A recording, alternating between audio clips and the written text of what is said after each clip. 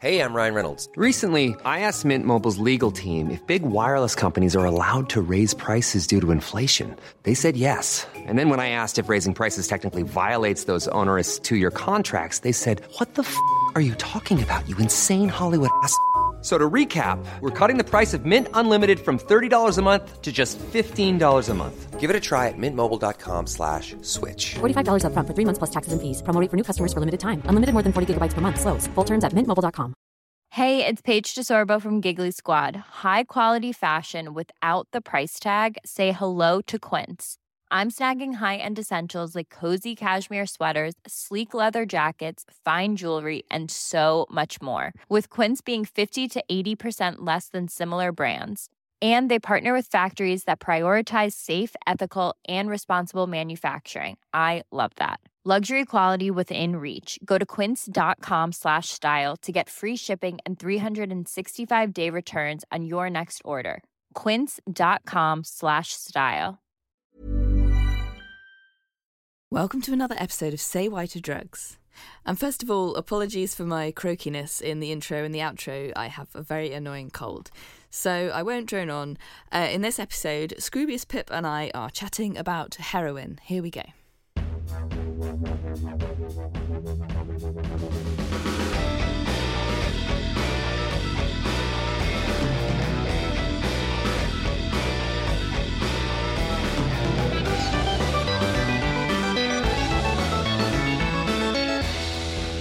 Say Why to Drugs with Dr. Susie Gage.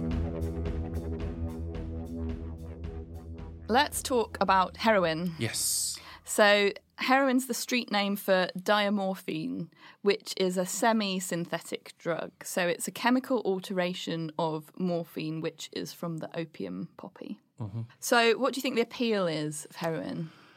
Or it's kind of known, again, it's not one that I've tried myself, but it's known as almost an escapism drug, a kind of lose yourself from reality. I think it's why it's associated so heavily with homelessness or people in extreme destitute situations of that kind of, they take it to, escape. From what I've, from the research I've heard and learnt in recent years is that's not its only area, and we see it so much in society as this, the dregs of society, whereas there are a lot of users who aren't the dregs of society and so on and so forth. Mm-hmm. But yeah, in general, that's my association of, you think of heroin as everything's got too much and you need an escape. Yeah, so it's an opiate. It's like morphine, and we use morphine medically as a painkiller. Yeah. So I think it's that. And also, because it's often injected and smoked as well, it's a very quick onset drug, which means you get this kind of rush, this euphoria and relaxation. Right. And it's that kind of rush that can really be dangerous in terms of risk of addiction. Right, yeah. And then it's another drug that once you are addicted, people tend to use it for the most part to bring them out of withdrawal, and withdrawal symptoms from heroin are very unpleasant. Yeah. Now, it's worth pointing out that not everyone does get addicted to heroin, as you mentioned, but it's one that seems particularly harmful in terms of the addiction, just because it's associated, I think, with kind of, as you say, the sort of people in extreme difficulty anyway in their lives. Yes, yeah. So how is it used? There are a number of different ways that you can use it, but in the UK in particular, it's most commonly smoked, although actually it's not really smoked. You're actually inhaling the vapour rather than actually burning anything. Right, okay. And then injected. But to inject it, so the heroin is called brown heroin, that's usually found in the UK. Yep. To inject it, you need to mix it with an acid to create the sort of salt form of it, heroin hydrochloride. Yeah. And that makes it injectable. It's also can be snorted, but this is less common here because I think brown heroin's quite difficult to snort. Right. And also it can be squirted up your bum, basically. Okay, that's another way of taking it. Yeah. In the short-term effects of it, as we mentioned, this kind of rush of euphoria, and particularly if it's being injected. If you're injecting it straight into a vein, you get the bigger rush. If you inject it into the muscle or under the skin, it's kind of a less extreme rush. Sure. And then it's a sedative, it's a painkiller, so it makes you feel peaceful and relaxed. But it can also cause vomiting and nausea, particularly if you're not experienced. Right. I think this is also the case with morphine. So people, when they're in hospital, if they're given morphine, it can quite often make them feel sick and nauseous as well. I mean, that information there, physical addiction aside, you can see how that would be an addictive situation, because of the drugs that we've discussed, the ones that tend to have a faster uptake tend to be over very quickly.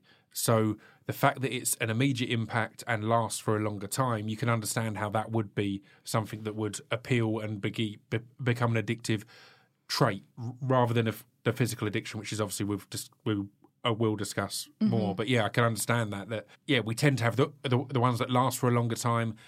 Even an example of when we discuss coffee, it will take an hour to kick in and then will last for 2 or 3 hours. And same with when we discuss a lot of hallucinogenic stuff. It's, again, there'll be a long period for it to kick in, and then it'll have an extended time. So it's kind of this super drug in that kind of way of, it's a quick effect or quick uptake and long effect, right? Yeah, absolutely. And pain numbing as well. Yeah. The being potentially a cause of vomiting and nausea is quite dangerous, because it can mean you run the risk of choking on your vomit if you're sort of relaxed to the point of not really being able to move particularly much, and then you throw up. That's really, really dangerous. And again, it's interesting on when some of the other drugs that we've discussed that may cause a vomiting in particular, a lot of them are drugs that are ingested orally, and the vomiting will be a purging of that and getting it out of you. So it will reduce the amount that's in you, whereas with heroin it's not. So you're having that, your body is trying to purge, but it's probably just emptying you more, and therefore making it more, putting you in a weaker state as such. Yeah, if you've ever seen Trainspotting, you'll know that heroin causes constipation. Right, yeah, so that of course, yeah. Scene lives with you after you've seen it. Classic scene. And yeah, particularly if you're injecting, it's easy to overdose on heroin. Yeah. Because you can't what's called titrate your dose. If you're smoking it, it's much easier to stop when you reach the point you want to reach. But if you just inject it straight in, then if you've taken too much, there's nothing that you can do. You've taken too much. Yeah, it's not one that you kind of have, I have a little bit more, or I'll have a little bit more. Because again, it's in, and you're in that state, I guess. Yeah, well, I'd say there's nothing you can do about it. If you've listened to the episode with Bristol Drugs Project, we talked about naloxone, and I might mention that again in a bit. So there's potentially something that other people can do about it, but there's not really a lot that you can do about it. And the symptoms of overdose are that you get sort of shallow breathing, or we might even stop breathing. Basically, the painkiller has a kind of almost sort of anaesthetic effect. It's fascinating in that respect, and scary in that respect, because the fact is it's a drug that in its nature is kind of numbing and debilitating.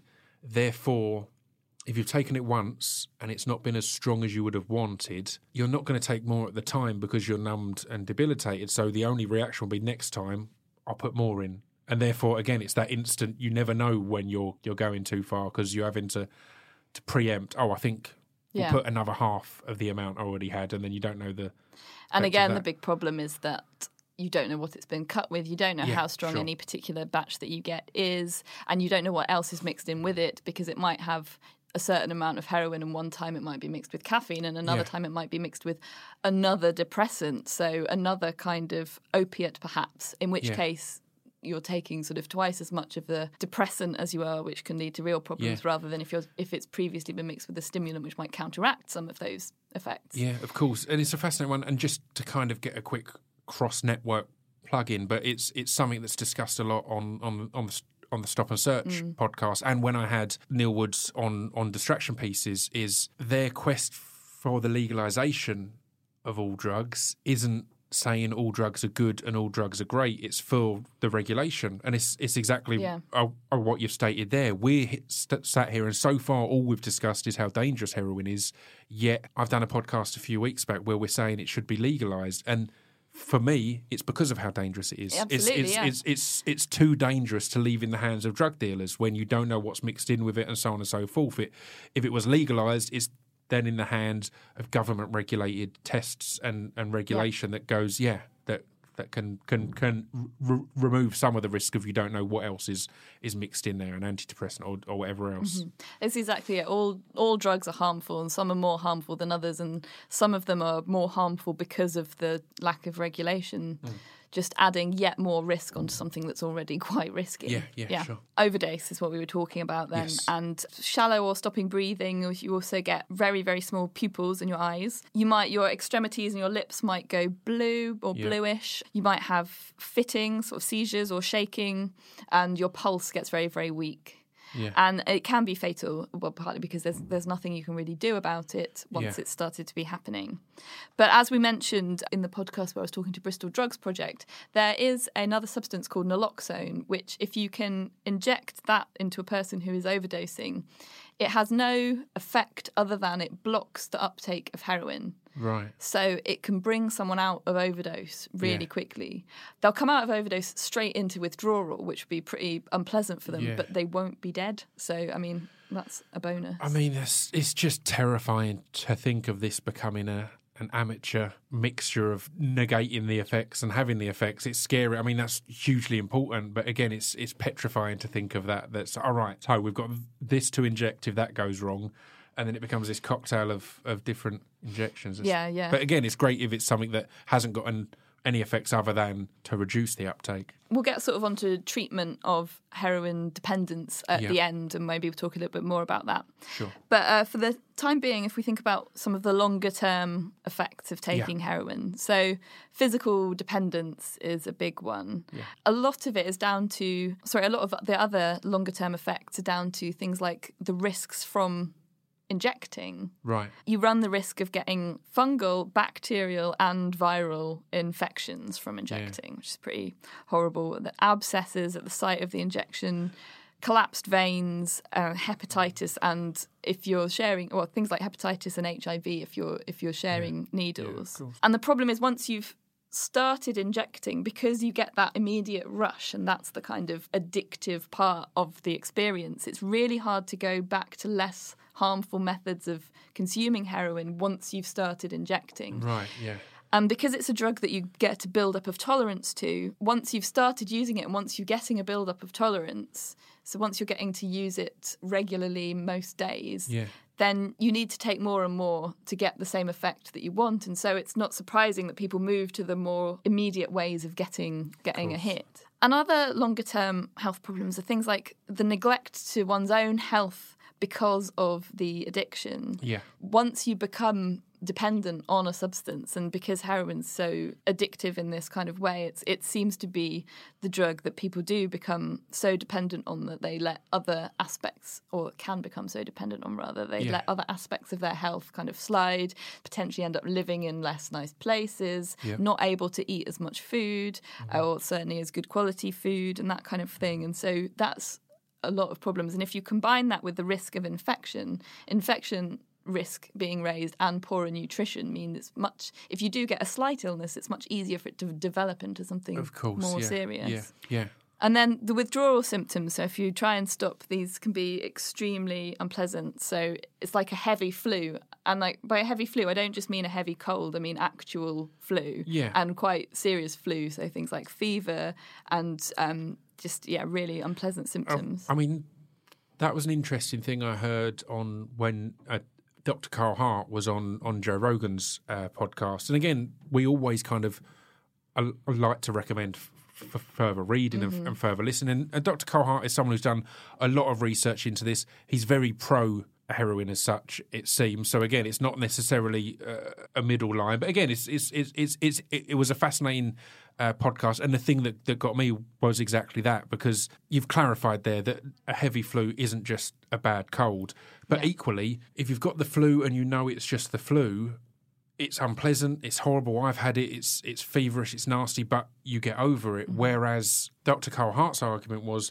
because of the way we portray heroin withdrawal in films, in cinema, in TV, it almost makes it worse, because if you imagine you had the flu and everything you've ever been told is the flu, it's going to kill you, you're going to die, then that makes it 10 times worse, if you know what I mean. Whereas if we could try and reduce the fear and myth around a heroin withdrawal, not that it would ever be a pleasant experience. I'm not making any illusion of that, but it wouldn't be quite that level of really feeling like the world's going to end and there's nothing I can do to come off it, so I might as well stay on it. Absolutely. Exactly. And the fact is, a heavy flu is horrible, but it doesn't make you go, oh, I'll never go out or be anywhere near a situation where I might get germs and have the heavy flu. Whereas, again, the fear of the harshness of heroin withdrawal will make a lot of people go, I'll stay on it. I couldn't live through that. I couldn't go through that. So, no, you could. It's not nice, but it's there's two sides of it. Expressing that a heavy flu is very bad is completely true, but equally,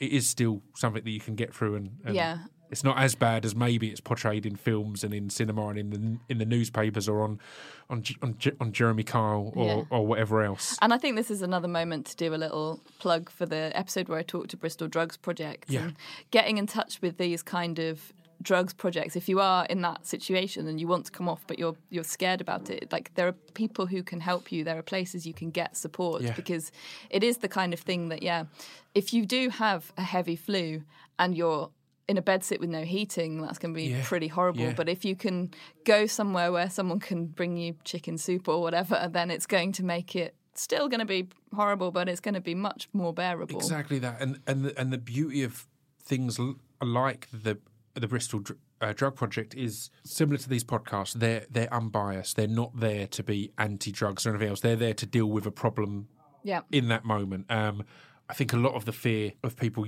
are using recreational drugs is if you go to your regular GP or whatever else, there is a level of, well, it's your own fault. Do you know what I mean? Like, there can be, yeah. Not there is, but there can be a level of, well, you've got yourself in this situation, a level of whatever else, whereas there are a lot more groups like that are going, no, look, forget all of that, you're here. I don't care how you got here. I don't care how this happened. I don't care whose fault it is.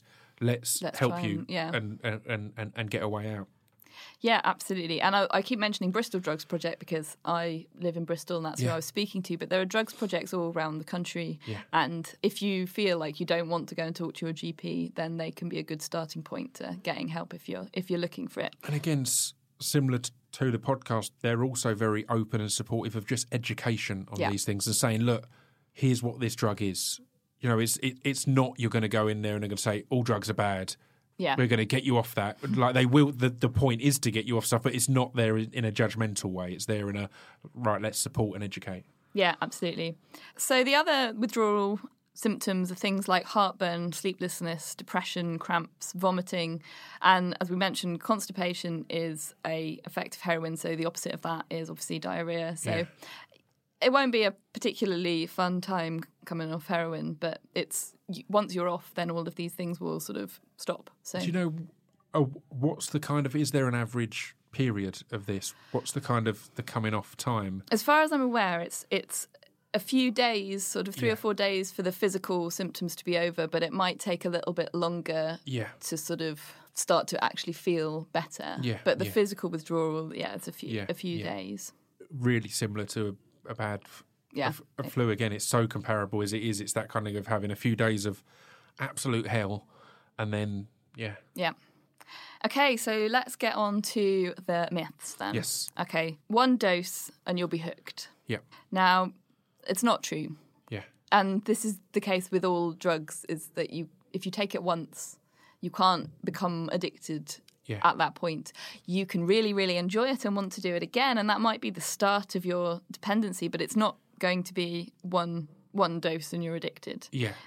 The addiction and the dependence won't happen straight away. Yeah. And again, as we've discussed before, a lot of that is the difference between the physical dependence and addiction and personality traits or situation or atmosphere or whatever else is. As said, you could really enjoy it and therefore go, let's do more tomorrow, but that's not the same as addiction. Yeah, and again, it's set and setting, lead to it, like we talked about in the psychedelics podcast. Yeah. They have a really big impact on sort of your likelihood to want to do it again, your first experience and then your ongoing experiences. Yeah. 100% pure heroin has no addictive qualities. Right. Yeah. Someone messaged me and said they were told that by their science teacher. Oh, wow. Yeah. Is it not true? That's not true at all. All heroin users are addicts. So it sort of really depends on what you mean by addict and what you mean by addiction. People. I was going to say, we're moving on to the next myth now. Oh, sorry, I thought that was a statement. That's right, no. Okay, go on. No, sorry. So this is going against everything we've said so far. That's the next myth. Right. Yeah. So, sorry, I moved straight on from 100% pure heroin has no addictive qualities because that's nonsense. So, myth number 3, Yes. All heroin users are addicts. Right. And this sort of depends on what you mean by addiction. If you use it regularly, you will build up a tolerance, you will get dependent, and you will experience withdrawal if you stop. But that doesn't, I don't know, maybe some people would say that's being addicted, but I don't know. I think to call someone an addict is quite a stigmatising term, and it's not very helpful. Yeah. But you could use heroin once a month, religiously I was going to say, which is the wrong word, but without fail. And you wouldn't build up the tolerance because there's enough of a gap. Yep. You wouldn't necessarily go into withdrawal if you stop because it's sort of not, you're not building up this tolerance as much. But if you sort of felt like you really wanted to do it, you felt like you had a compulsion to do it every month, would that make you an addict? I don't know. But I don't think that it's fair to say that all heroin users are addicts. Sure, yeah. It's the drug that perpetuates the addiction and the circumstance has no effect. Right. This isn't true either. It's been sort of noticed by drugs workers and drug users that it's easier to overdose if you're taking the drug in a new location or a different location to usual or a different circumstance to usual. Right.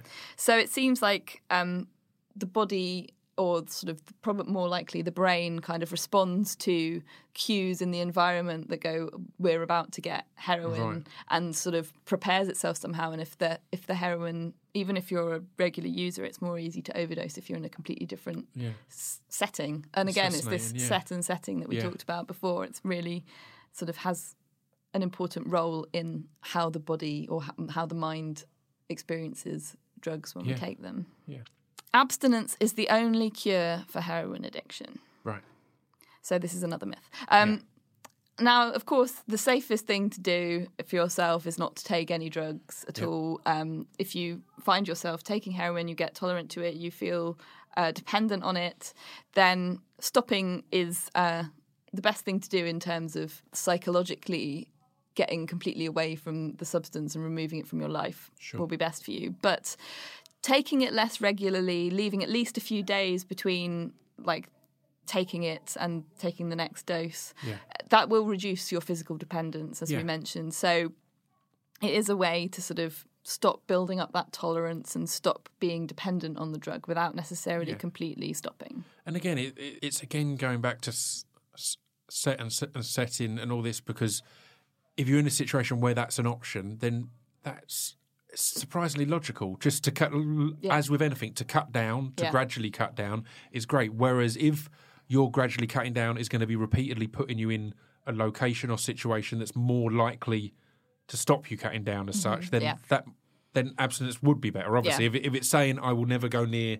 these people or this area or this situation, then sure. Whereas if you are in a situation where it could be a gradual cut down, then it's going to ease you off a bit. Yeah, absolutely. And I think, we're focusing very much on sort of the drug itself, but we're about what we've done with all of these podcasts, but there's so much else that influences, of course, A, whether you decide to use drugs in the first place, and B, your experience of them and your likelihood to do them again and all this kind of thing. And it's, if maybe even that's more important, but it's beyond the sort of scope of this podcast, really. Yeah. But I think it's just something to mention that it's really important to consider as well. Yeah, sure.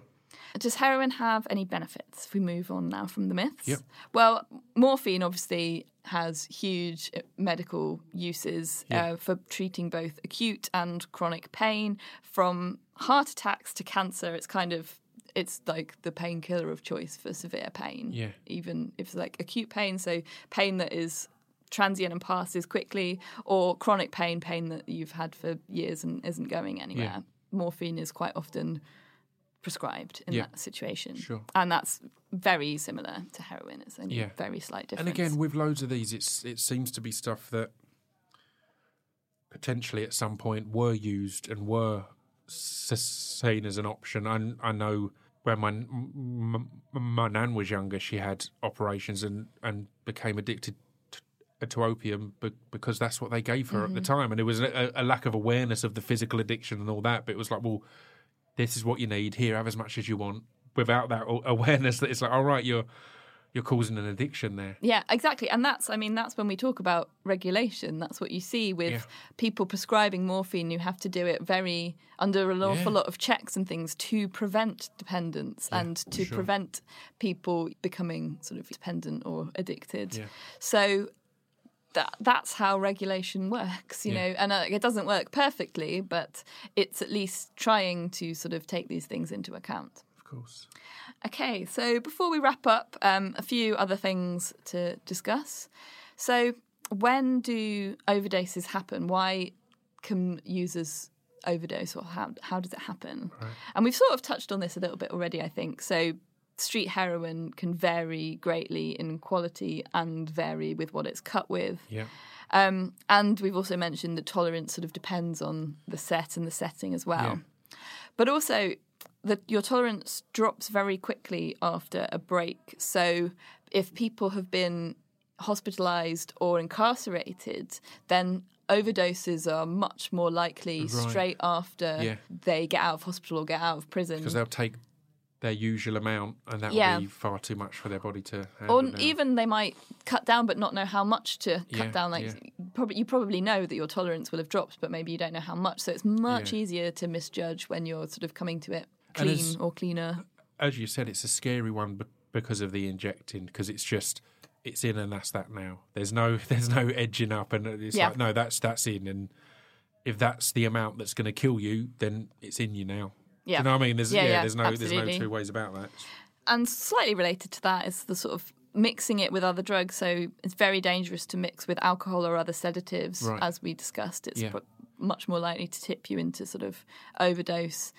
And depending on what it's cut with, it can have things like paracetamol in it, sugar, other sedatives. And so it's just very, very unpredictable. Yeah. And one thing might be cut with something and another batch might be cut with something completely different. It's not really any way of predicting that. Sure.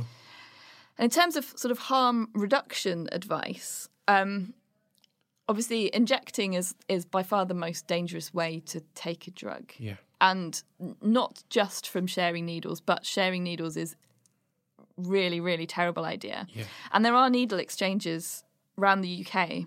And if you go to these needle exchanges, they can provide you with clean kit, so at least you're removing that level of harm from sharing needles. Also, I read this and it made me feel really, really squeamish, but lemon juice and vinegar are really dangerous to use as acids to make injectable heroin. So you might remember at the beginning I said that you need to mix brown heroin with an acid in order to make the injectable form. So lemon juice in particular has been linked to fungal infections, including infections inside the eyeball. I don't know how common that is, but it's just, And again, you can get acids at the needle exchange in order to use something safer than just trying to use lemon juice or vinegar. Yeah. Oh, yeah, and in fact, to answer your earlier question, if you are trying to get off heroin, the physical symptoms take about 4 days to stop, but recovery might take a bit longer. There are ways to be treated sort of medically if you have a dependence on heroin and you want to get help. So opioid substitution, so methadone, you've probably heard of, that people can go to a methadone clinic to get methadone to replace their heroin. But methadone on top of heroin can make it, again, more likely that you can overdose because it's very similar.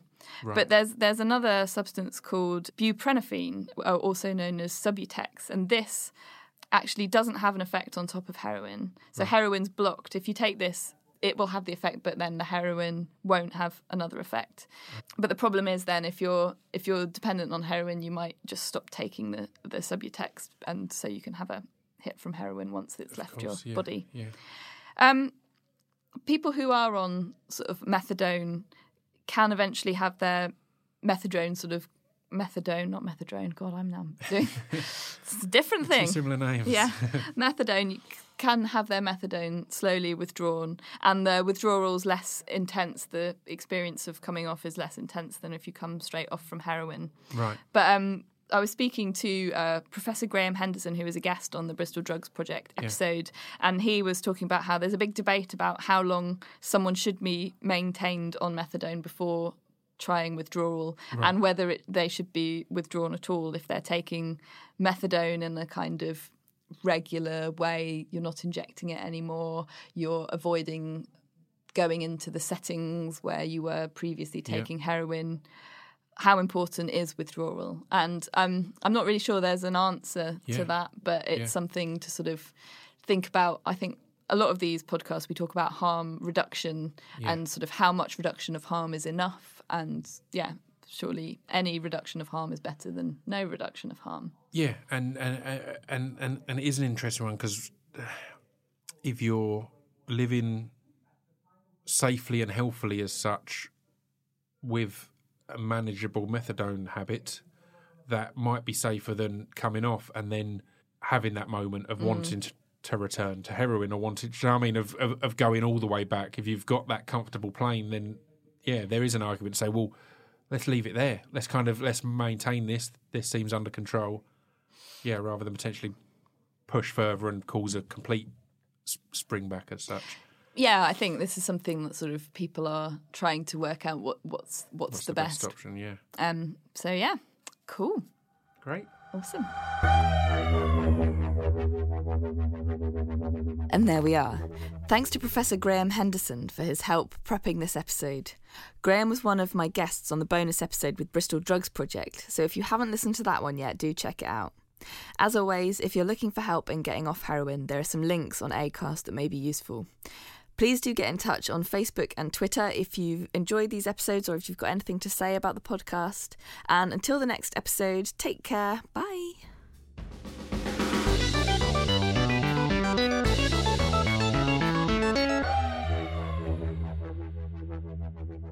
You've been listening to Say Why to Drugs with me, Dr. Susie Gage. The music and editing were by Jim Murray. The artwork is by @MyNameIsAd. Say Why to Drugs would not have been possible without the generous support of I'm a Scientist, Get Me Out of Here, the Medical Research Council, and Scroobius Pip's Distraction Pieces Network.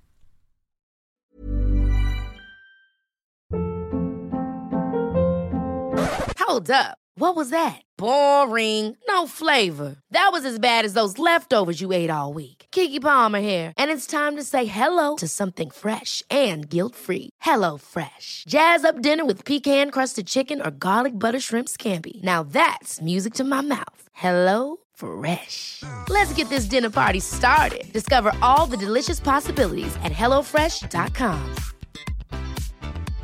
Hey, it's Paige DeSorbo from Giggly Squad. High quality fashion without the price tag. Say hello to Quince. I'm snagging high-end essentials like cozy cashmere sweaters, sleek leather jackets, fine jewelry, and so much more. With Quince being 50 to 80% less than similar brands. And they partner with factories that prioritize safe, ethical, and responsible manufacturing. I love that. Luxury quality within reach. Go to quince.com/style to get free shipping and 365-day returns on your next order. Quince.com/style.